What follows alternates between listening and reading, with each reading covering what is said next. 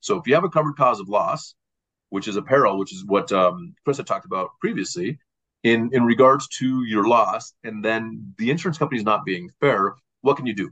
You can hire a public insurance adjuster. You can give up, which is the worst thing you could possibly do.